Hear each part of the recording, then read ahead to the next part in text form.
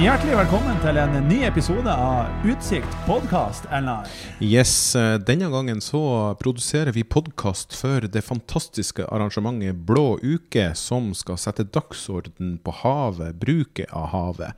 Og denne podcasten produserer vi i forbindelse med hovedkonferansen som skal være 25. mai. Går digitalt på alle flater, og der samarbeidspartnerne er Sparebanken Nord-Norge, Sjømatrådet, det er Fiskarlaget, og det er Kunnskapsparken i Bodø og Bodø-regionens utviklingsselskap. Og i den forbindelse så har vi med oss en fantastisk spennende gjest fra Norges Sjømatråd, Renate Larsen. Velkommen, Renate. Tusen takk. Renate, kan ikke du presentere deg litt som først for lytterne? Hvem er egentlig Renate? Ja, det kan jeg godt gjøre. Du har jo sagt at jeg er jo administrerende direktør i Norges Sjømatråd i dag. Jeg har jobbet i sjømatnæringen nå siden 1999, så det begynner å bli noen år i ledende posisjoner i forskjellige selskap. Og i første gang i starten egentlig av min karriere så jobbet jeg med hovedsakelig både med hvitfisk, men også da lenge i havbruk når jeg jobbet i Lerøy Aurora som jeg ledet. Nå har jeg jobbet snart 5 år i Norges Sjømatråd, som er en markedsorganisasjon for norsk sjømat. Jeg er utdannet siviløkonom fra Norges Handelshøyskole i Bergen, og har spesialisert meg da på strategi, organisasjon og ledelse.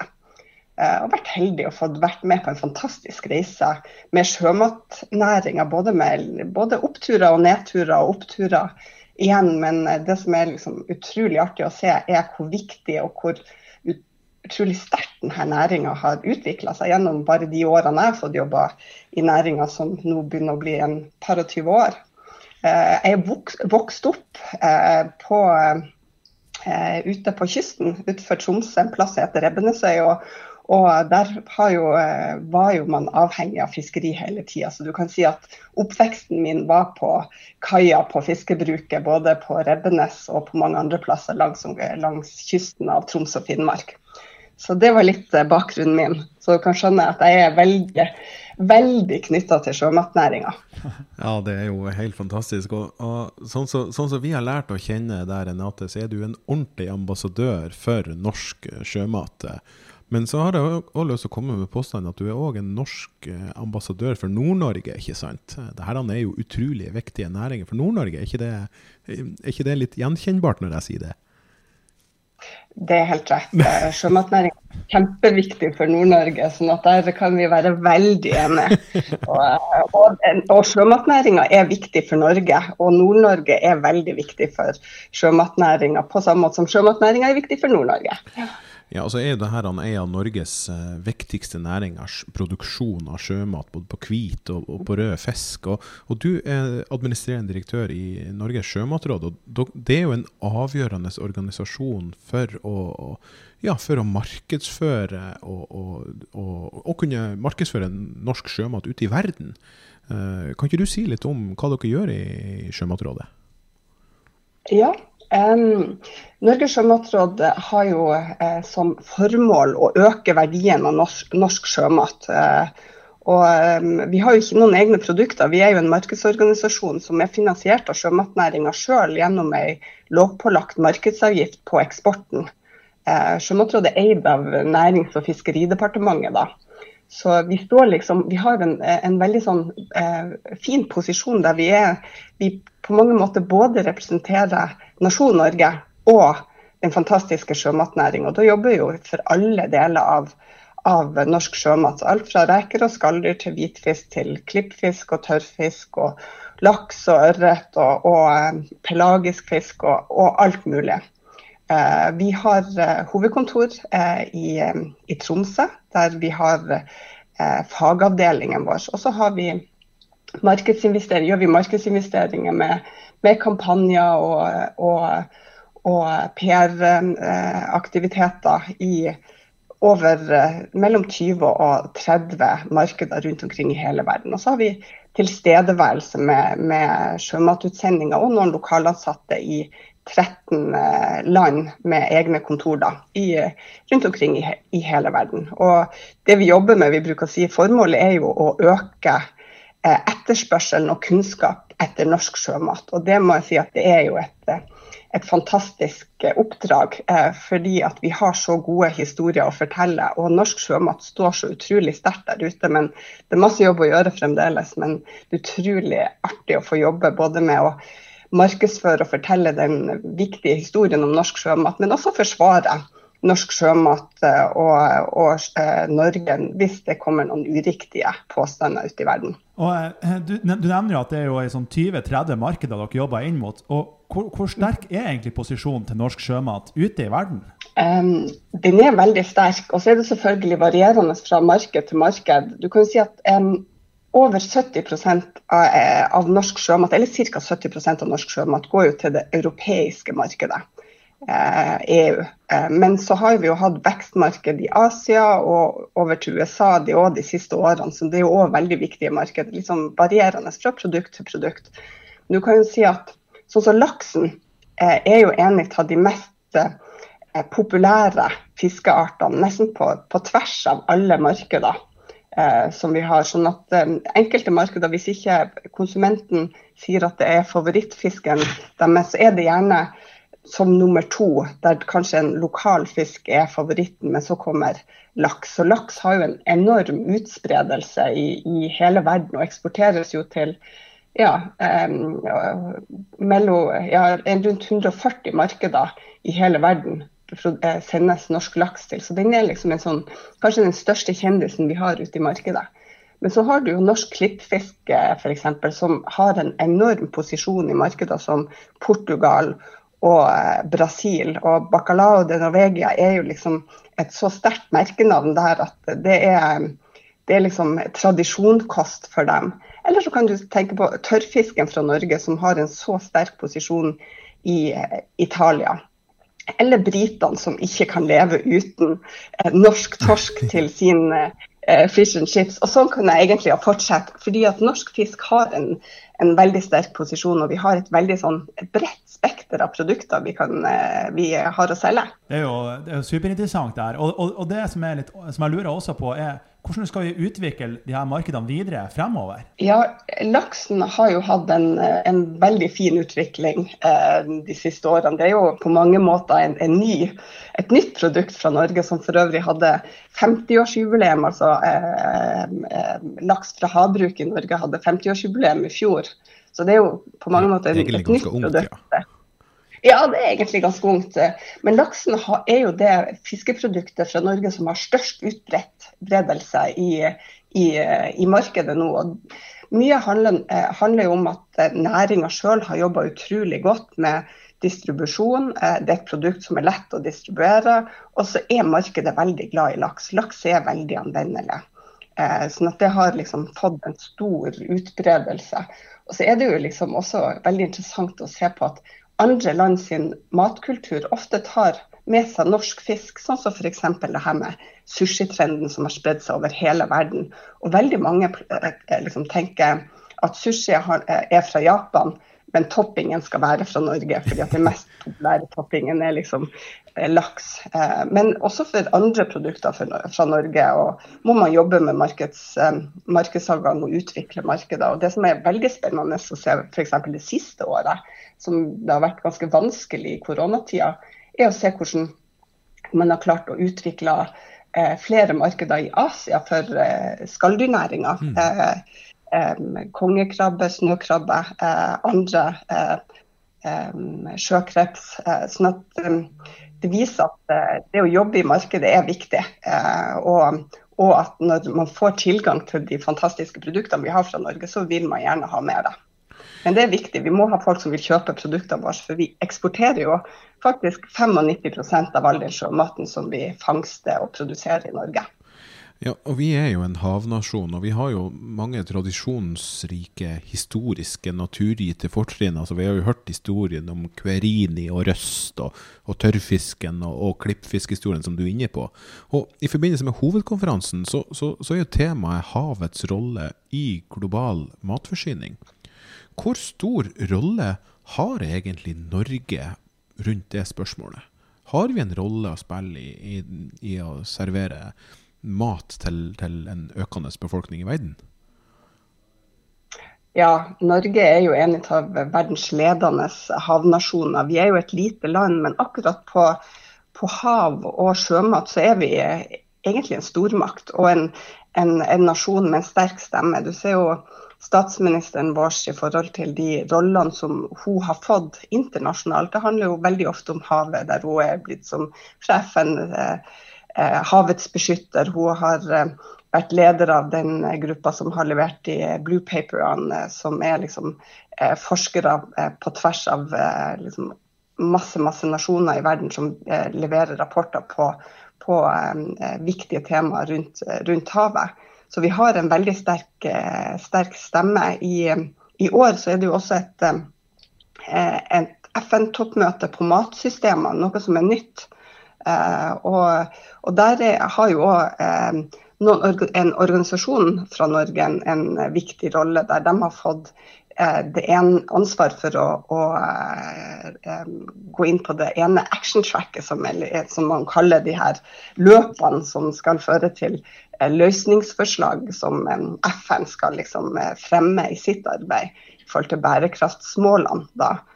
Og for matsystemene så har jo organisasjonen IT med Gunhild Stordalen fått et ansvar i forhold til det her med å se på hvordan kan vi gjøre et skifte i å spise mer bærekraftig og sunn mat og å redusere matsvinn. Og da er sjømat en viktig del av den løsningen. Man ser jo ofte så blir det sånn at sjømaten kanskje blir litt utelukket når man skal prate om skifte i matsystemet, at man tenker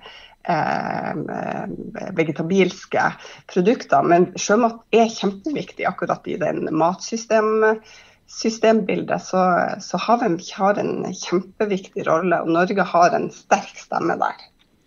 Ja, og du er inne litt på et viktig stikkord som vi skal dypdykke litt inn i, Renate, og det er det her med bærekraft, altså bærekraftig produksjon av sjømat videre fremover. Og du jobber jo mye med marked og eksport. Er kundene der ute i Europa, i USA, i Asia, er de opptatt av det her med bærekraft? Ja, det er dem, og varierende fra marked til marked. Og det er kanskje det fokuset på bærekraft har kanskje vært en av de sterkest voksende trendene som vi har sett over tid. Og kanskje en av de sterkest voksende konsumtrendene er det her at vi ønsker å gjøre valg som er både godt for deg selv, godt for familien din og godt for kloden samtidig. Og det å gjøre valg som både er sunn og bærekraftig har blitt mer og mer viktig. Det er kanskje ikke det som, når man ser på hva er det som gjør at folk kjøper produkter, så er det kanskje ikke det at det bærekraftige som kommer først. Ikke sant? Når det gjelder fisk, så er det kanskje sånn at det kommer opp at det skal være det handler om pris, det handler om at det skal smake godt, at det skal være enkelt, at det skal være sunt, og så kommer bærekraft kanskje litt lenger ned. Men når vi ser på liksom intensjonen, også for eksempel når folk tenker på sunnhet, så tenker man også ofte på bærekraft. Og det at bærekraft er en av de liksom mest voksende trendene må vi ta på alvor. For 2 år siden så gjorde Sjømatrådet en beregning som fremskrev en analyse på hvis Norge tar en veldig sterk posisjon i forhold til å markedsføre vår fisk som bærekraftig, at vi virkelig kan stå for det. Hva vil vi kunne tjene på det med å sikre at den fisken vår er bærekraft? Hvordan vil kundene der ute i markedene være villige til å betale mer for det? Og da så vi jo på de neste 10 årene, så kan man øke eksportverdien med 30 milliarder, bare med å sikre at både det vi leverer og hvordan vi kommuniserer handler om bærekraft. Så bærekraft er viktig for fremtiden. Man kan nesten si at det begynner å bli en sånn hygienefaktor. Man ser jo også på det som skjer i EU nå med det her Green Deal og taksonomien og det at du nødt til å ha en god plan for bærekraftig drift og miljøpåvirkning av det, for i det hele tatt å både få om du skal få finansiering fremover. Så det betyr egentlig altså norsk sjømatproduksjon kan tjene 30 milliarder ekstra uten å selge en kilo ekstra. Altså de får bedre betalt, rett og slett. Det er det du sier nå. Det er ganske betydelig da. Ja, og det her er jo en fremskriving på 10 år, og at man da klarer å gjøre det arbeidet. Men det er klart at, og det er jo det her beviset på å levere det konsumenten ønsker. Og da handler det jo ikke bare om å klare å kommunisere at det er bærekraftig. Du må også levere på troverdighet om at det er det. Ja. Men i dag så kan vi virkelig si at norsk sjømat er i verdensklasse når det gjelder bærekraft. Eller vi er kanskje best i verden, men det betyr jo ikke at vi er gode nok, vi må bli enda bedre. Og det synes jeg jo sjømatnæringen er flink til å både ha visjoner på å ta tak i. Og det er noe som vi må jobbe enda mer med fremover. Og det her er jo en mulighetsnæring, så det er litt sånn her å dypdykke i utfordringer, men jeg tror da likevel vi skal stille spørsmålet, Renate. Hva er konsekvensen hvis vi ikke er frontrunner på det her med bærekraft? Hva kan være konsekvensene? Jeg tror konsekvensene blir at da får ikke vi den sterke vekstnæringen og den muligheten til å få de inntekter fra sjømat sånn som vi skulle. Det er ofte det er knyttet opp mot mulighetene til å ha suksess. Jeg tror skal man kunne kalle det her for en fremtidsnæring, så må man ha fokus på bærekraft. Så det er litt sånn enten eller. Det er ikke noe vi kan velge fordi at det høres veldig bra ut. Og det handler om, ikke sant, for ville fiskeressurser, så vet vi jo at det handler om en bærekraftig forvaltning av bestand. Vi kan ikke bare øke på å ta ut mer i havfisk. Vi må være god på forskning, bestandsforskning, kvoteregulering, det å kunne gjøre tøffe valg, som både å ta opp og ta ned kvoten på ulike fiskeslag, for å ha et evighetsperspektiv på at man skal kunne høste fra de ressursene fremover. Og så er vi jo avhengig av at vi gjør gode valg også, som gjør at havet er sunt, at vi ikke forurenser havet. Og for havbruk så er vi jo på en måte dem som er kommet lengst i forhold til akvakultur i verden, er skikkelig god på å tenke bærekraft, om det handler om forvaltning av næringer fra myndighetene, eller hvordan næringen produserer. Og så skal ikke vi si at det er godt nok, fordi at det er mye som må bli bedre og må jobbe med, men det gjør det virkelig også. Så det at vi fortsetter å jobbe med hva skal være det evighetsperspektivet, sånn at både vi kan høste og produsere fisk i havet for fremtiden, det blir et viktig grep. Så tror jeg jo også på at det er mange andre arter vi skal produsere i sjøen fremover fra akvakultur enn bare laks. Også det her med tang og tare og alger og sånne type ting. Så vi må begynne å tenke på havet som et av de viktigste matkamrene og produksjonsområdene for fremtiden, for veldig mye av landarealene rundt omkring i verden. Og ferskvannskildene er jo som kritisk utnyttet. Så har vi en ressurs som er mulig å utnytte mer, men da må vi ta ordentlig godt vare på det, og bedre enn det vi har gjort hittil. Ja, for dere har aktivt begynt å markedsføre kanskje allerede en del av de her nye Greenfield-produktene av tang, tare, alge.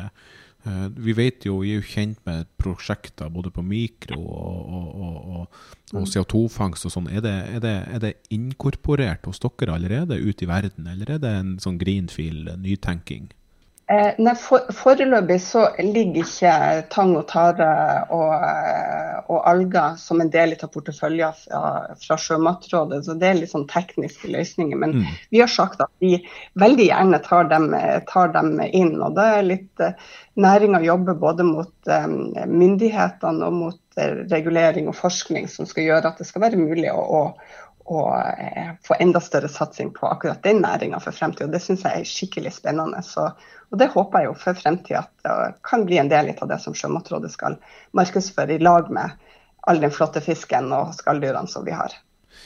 Et overordnet tema, Renate, det som vi skal diskutere litt nå, det betydningen av kortreist mat og produksjon av sjømat.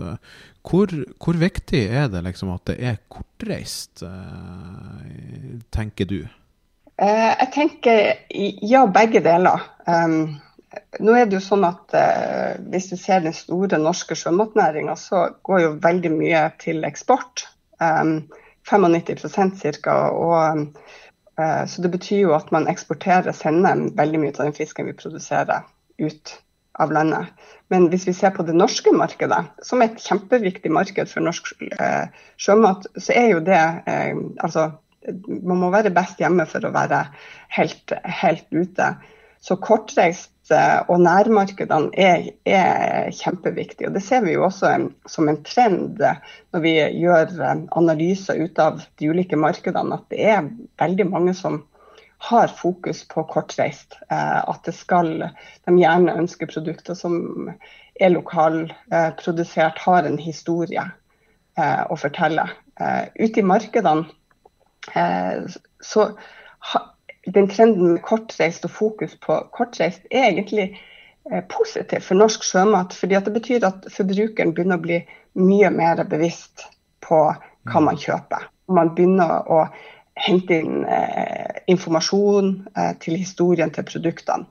Og det vi ser ofte ute I markedene jo at ja, forbrukere ønsker å velge kortreist mat, men de også så interessert I å høre om historien, og det handler jo både om hvordan det produseres, hvor det kommer fra, men også bærekraften eller den personlige historien bak. Og da kommer norsk sjømat veldig godt inn der, som et godt alternativ. Hvis du ikke skal velge den kortreiste lokale, så har du et godt alternativ I noe som kommer utenfra, men som har en veldig sånn lokal og god historie med seg.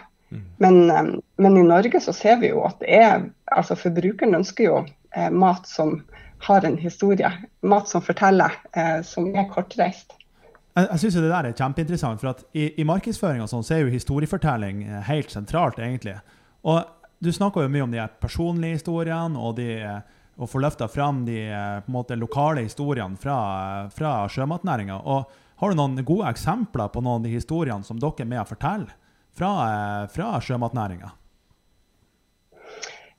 Ja, altså nå jobber jo Sjømatrådet sånn overordnet, så vi forteller jo ikke historien til hver enkelt bedrift, det gjør de jo selv.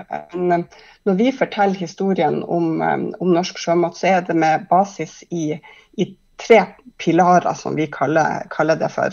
Og det jo de naturgitte fortrinnene, som vi har her I kalde nord med det rene, klare, kalde farvannene og den naturen. Og så det med historien til menneskene bak. Det at vi har holdt på med fisk I tusenvis av år. Fisken grunn til at vi bosatte oss I Norge, I hvert fall nord I Norge. Og den historien veldig artig å fortelle. Sant? Så vi kan fortelle den historien om hvor viktig fisken og kysten og sjømaten for de norske befolkningen. Og det å bruke, selv om vi kanskje ikke det akkurat gjennom produktene til aktørene direkte siden de må gjøre det selv, så prøver vi å personifisere det med gjerne å bruke noen lokale produsenter både på bilder og på film, eller fiskere, eller sånn for å gjøre det litt nærmere. Og den tredje pilaren da, ut fra det var naturgitte fortrinn og menneskene, så den tredje pilaren det som går på bærekraft, og det som handler om den ansvarlige sjømatnasjonen som vi både med forvaltning og hvordan vi driver den bærekraftige produksjonen vi har fra Norge. Så det liksom, historiefortellingen kjempeviktig, og så kan næringsaktørene og sjømatselskapene bygge sin historie videre på den historien som vi legger en plattform på, med å kunne fortelle kanskje litt mer om de spesifikke produktene som de produserer. Og I min tidligere jobb, når jeg jobbet I Lerøy Aurora, så hadde jo vi en ekstra satsing mot Japan på Aurora Salmon, på et produkt der vi markedsfører Det er det. Med historien om nordlys og de kalde, klare farvannene her i Nord-Norge, og produksjonen som skjedde i de ulike lokalsamfunnene, og med historien på hvorfor produktet ble så bra sånn som det ble, både med fokus på hva produktegenskapene var, men også de liksom historiefortellingene om det geografiske fortrinnene som lå i å produsere opp i arktiske forhold. Og det er historier som når frem. For jeg har merket meg at enkelte fiskarbonder, holdt jeg på å si, og en del havbruksaktører, de rett og slett geotagger produktene sine, sånn at kunden kan egentlig bare skanne kanskje strekkoden eller en QR-kode på at denne fisken her, den er fisket i eller produsert på X utenfor kysten, utenfor Båtsfjord, eller på Helgeland, eller i Lofoten og Vesterålen. Det virker som å være en trend vi ser mer av. Ja, og det er litt sånn småskala fremdeles, men det kommer mer og mer. Og det er jo en måte å øke verdien på produktet ditt uten at du øker volumet. Og det må vi ha mye mer fokus på fra Norge. Både det med å forstå hvor viktig den historiefortellingen og den opplevelsen som kommer med maten, altså den fisken som vi sender ut i markedet, hvis du får en personlig historie med. Vet jo blant annet noen selskap, sånn som du sier, som har sånn tagging, der du bare skanner det, og så får du en liten filmsnutt fra den båten som har fangstet, om det var kongekrabbe, og sånn at du virkelig får en personlig hilsen fra den fisken. Og det er noe sånn som både betrygger og gjør produktet mer eksklusivt, fordi at mat har en så stor betydning, og ute i mange markeder så er jo akkurat det kjempeviktig. Og i Norge så er vi kanskje et av de landene som bruker minst av lønna vår på mat, men ute i de aller fleste andre land så bruker man enda mer av lønna si på mat. Og da ønsker du gjerne å gjøre gode valg og interessante valg. Og når vi prater om bærekraft i sted, så er det jo ofte det at det oppleves og forstår som bærekraftig når du kan vise til både den flotte naturen som vi har her i nord, hvordan vann, hvordan hav er, og hvordan forhold de som både produserer og fangster fisken vår har det, og den liksom lidenskapen de har for produktene sine, det oppleves som både en berikende historie, men også en veldig bærekraftig måte å produsere og fangste mat på. Veldig interessant. Altså det siste temaet vi skal berøre før vi går inn for landing nå, Renate, det er ringvirkninger. Og hvordan ringvirkninger er det dere ser i Sjømatrådet vi kan forvente av Norges produksjon av bærekraftig sjømat i årene foran oss? Det er jo kanskje et svært spørsmål, men har dere gjort dere noen tanker av det? Det er jo mange beregninger på det som liksom har vært gjort både av forskere og andre, som sier liksom at vi skal både femdoble og inntil 2050 både produksjon og verdi. Vi tror veldig på at sjømat er en av de viktigste fremtidsnæringene for Norge. Og hvis du ser på de siste 2 tiårene, så er jo sjømatnæringen kanskje den sterkest voksende næringen fra Norge, også på eksport, men også i forhold til verdiskaping i Norge. Så det er en viktig motor for både verdiskaping og sysselsetting i Norge, og kanskje også spesielt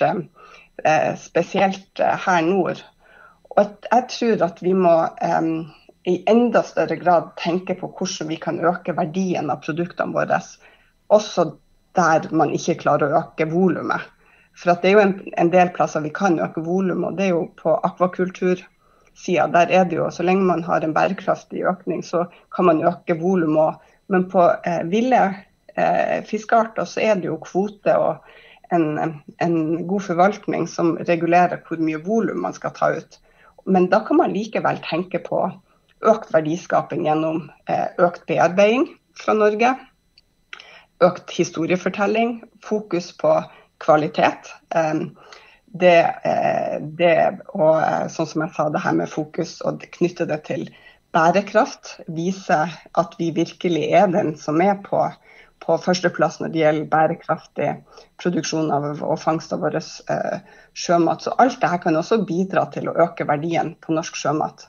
Vi ser vel at de siste 10 årene så har eksportverdien doblet seg fra sjømat til Norge. Vi passerte jo 100 milliarder i 2019 i eksportverdi fra Norge.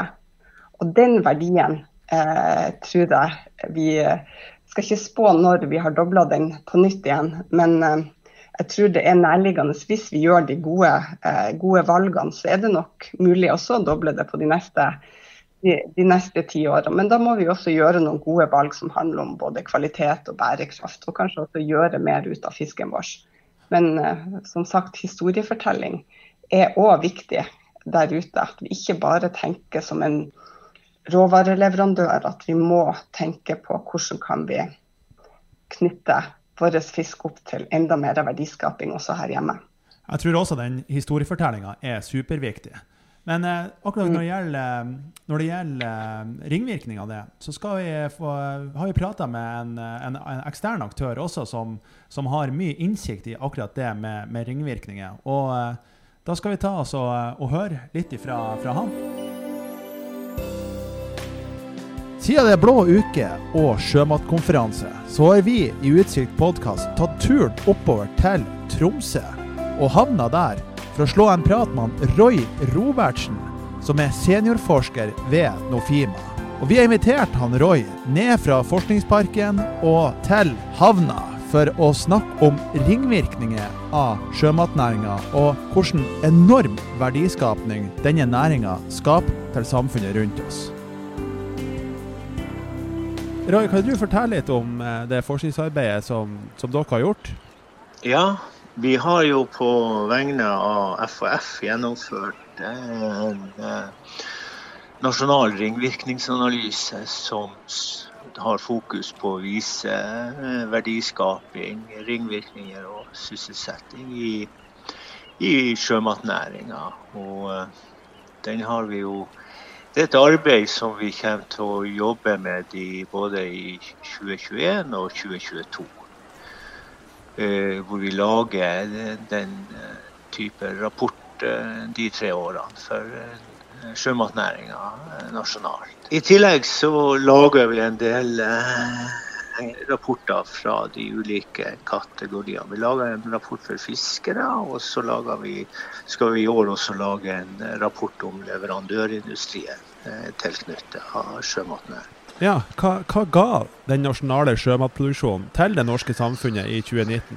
Ja, vi kan jo si som så at det vel få næringer som har vokst mer i den sjømatnæringen de siste 15 årene, og eksporten bikket jo i 2019, den rapporten vi laget hadde i 2019-tallene i seg, og var over 100 milliarder kroner, og verdiskapingen i sjømatnæringen da mer enn 6-doblet de siste 15 årene. Så den totale verdiskapingen var på 127 milliarder kroner. Herav 76 direkte i sjømatnæringen, og resten da i de indirekte effektene av sjømatnæringen. Så totalt sett var det jo også over 90 000 ansatte som utgjør ca. 80 000 årsverk. Hvor ca. halvparten da direkte i sjømatnæringen, og de indirekte effektene da omtrent like stor. Rapporten som vi lager jo basert på at det enkeltselskap som har stor virksomhet, og hvis vi tar Lerøy, så har de rapportert deres sosiale ansvar og vise at de har en verdiskaping på over 9 milliarder kroner. De leverer skatt til samfunnet på 1,3 milliarder. De har tett på 3000 ansatte i Norge, og det de bidrar med på å skape blant annet 1300 sykepleiere, jobb til sykepleiere i landet, og over 7000 barn i barnehagene. Så at disse ringvirkningene på en måte er med på å bygge samfunnet, er jo helt åpenbart. Yes, tusen hjertelig takk. Det er utrolig spennende å se hvordan betydelige ringvirkninger sjømat og produksjon av sjømat skal gjøre fremover. Renate Larsen, administrerende direktør i Norges sjømatråd, tusen hjertelig takk for at du hadde anledning til å dele deres visjon, ambisjon og det dere gjør i Sjømatrådet. Det setter vi stor pris på. Veldig hyggelig å få lov å være med, og det er jo bestandig morsomt å få lov å prate om det som man virkelig brenner for, så det her var veldig fint. Ja, jeg tror det. Etter å ha lært deg kjenne i denne samtalen, så er du virkelig en ambassadør både for norsk sjømat og ikke minst for Nord-Norge også, vil jeg si, så tusen hjertelig takk. Det er veldig hyggelig å høre. Tusen takk skal du ha. Dette var podcasten til Blå Uke. Blå Uke sin hovedkonferanse som går av stabelen 25. mai. Du kan finne mer informasjon om programmet og melde deg på til den på bladuke.no. Vi håper å se deg delta der. Så da sier vi fra studio tusen takk for oss, og takk for at du følger oss. Og så ses vi på Blå Uke. Yes!